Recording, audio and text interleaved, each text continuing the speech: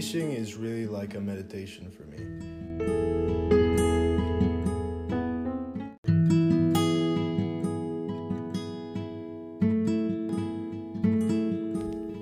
The Poudre River is a magical place. I think I have an idea of why it's magical. I'm certainly aware of some of the factors that give it its magic. But there's an aura about the river and the accompanying canyon that really transcends any verbal description, certainly any description that I'm capable of giving. This aura can be felt, though. I've felt it, many others have felt it. I want to give you a taste of this feeling that will motivate you to take yourself to the river. It's worth it.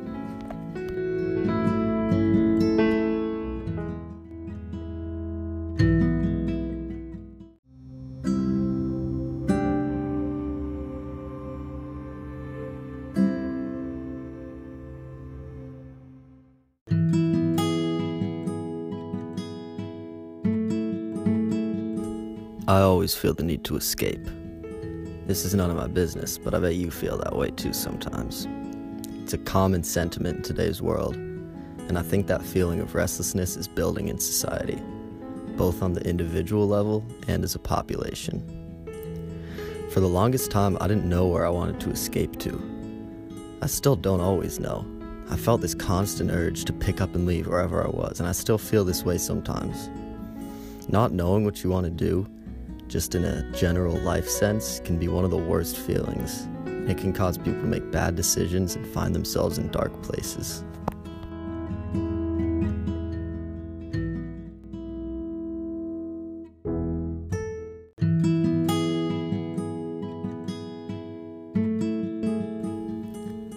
Times in my life, and there have been plenty, where I feel directionless, are really the times when I feel I need to escape. Escape whatever it is that's holding me back. For the longest time, most of my life in fact, I didn't know what I was looking for. I moved here to Colorado for school. I heard the mountains calling my name, but I didn't find anything there, and I returned home to Santa Cruz. I kept on convincing myself that different places would bring me happiness, direction, and motivation, or even just one of the three. I wasn't being greedy. I ventured to the redwood forests of Humboldt County doing some conservation work to find my purpose.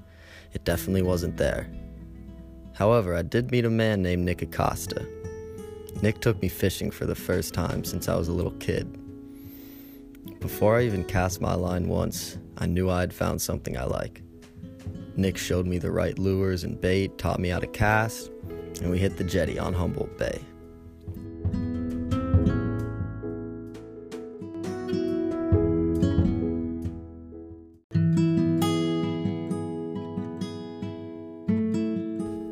We fished for about 10 hours that day, and neither of us caught a thing. Not even a bite. I didn't see a single person on the jetty land a fish, and it was packed. But I still went back out the next day. There was something about that interaction with nature, and taking it a step further, that the participation in nature. I was pretending to be fish food, hoping a fish would think I was fish food, so I could observe that fish, observe this wildlife at a level that most people don't get to. I wasn't fishing to keep a fish. I didn't want to eat fish. I didn't even know why I was fishing. But that interaction was special, and I knew I loved it. I also knew the state of Colorado, where I was technically still a college student, had some gorgeous rivers, some of the best in the country. A relative in Denver told me he'd teach me to fly fish if I came back to Fort Collins. I enrolled in some classes, packed my bags, and drove the 1,200 miles.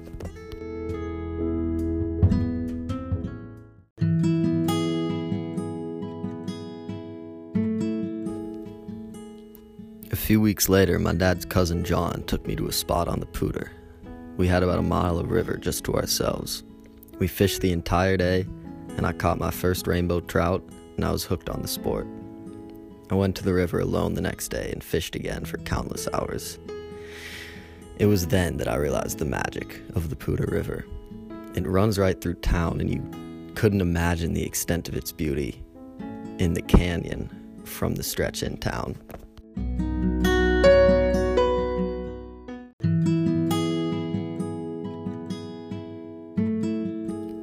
There are beautiful rivers everywhere. There are beautiful trout and so many other fish all around the world. In the North Fork of the Poudre, which most northern Colorado anglers would be familiar with, the fish aren't trophies. You aren't landing giant trout, no records are being broken. There are certainly more beautiful rivers, more beautiful canyons with bigger fish. These canyons, however, rarely exist so close to a university with 30,000 students. The canyons that may be more beautiful and the fish that may be bigger are not a 30-minute drive from the dorms at Colorado State University. I met a man named Daniel Hernandez on the river one day. You've heard his voice a couple times.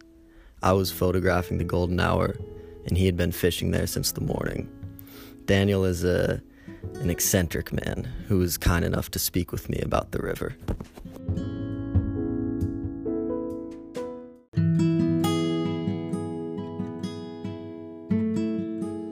This is the North Fork of the Poudre River, and it's catch and release only, but there's a lot of fish.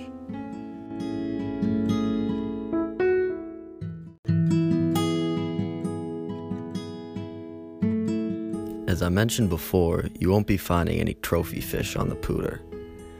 There are certainly stretches of, for example, the North Platte up in Wyoming that the Poudre's North Fork can't even hold a candle to in terms of the fishing itself.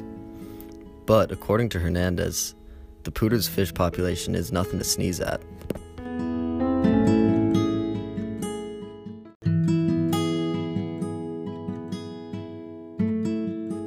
There's also a lot of good fish. My first rainbow this morning was an 18-incher.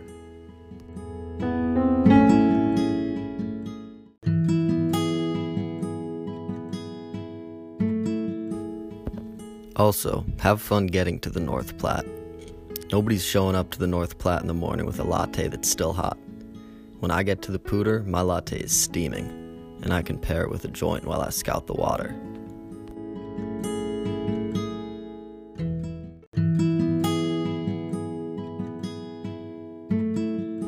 When they're foaming my milk, I can already see the fish.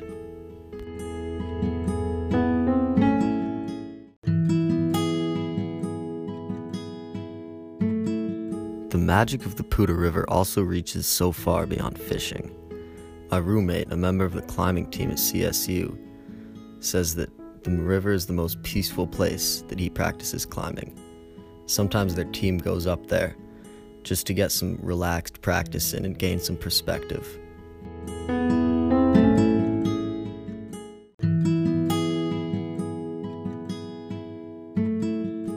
It's also a great spot for a date. There are few cities where you can take someone on a picnic date to a place as beautiful as the Poudre Canyon and buy them a drink at a bar within the hour.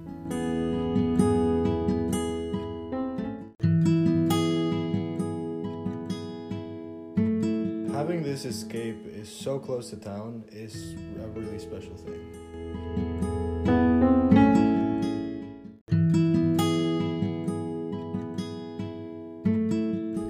I'll end my sermon on the Poudre River with this story. If this story doesn't make you crave the Poudre River like Jose Canseco craves steroids, then maybe I am wrong about this place. Maybe it is just any old river.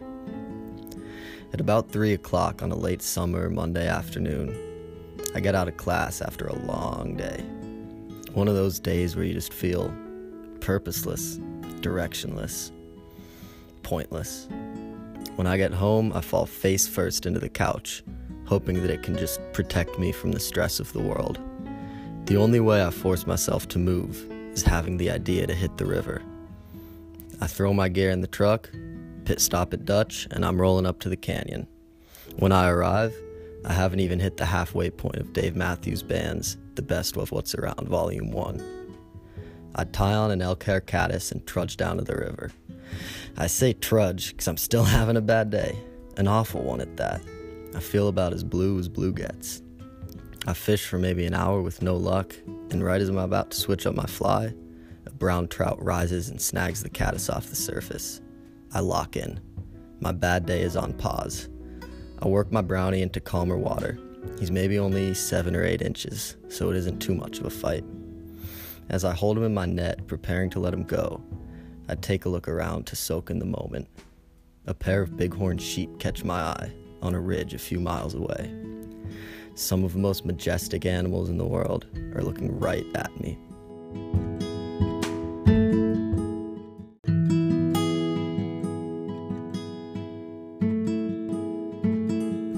In my mind, they're just making sure that I release my fish properly back into its home. I stay as still as I can, and I stare into their souls. I couldn't look away. When they eventually turned and disappeared, the fish had lurched its way out of my loose grip and back into its beautiful home in the river. My problems weren't solved, but my mind was content for the day. My trip to the river had restored my emotional peace. I know, and again, it's none of my business, but I know that there are people in the world who need this escape just like I do. The numerous mental health posters on campus have made it incredibly clear that I'm not alone. If I'm not alone in my problems, I refuse to keep the remedies to myself. Try a little taste of the river. I think you'll find something you like.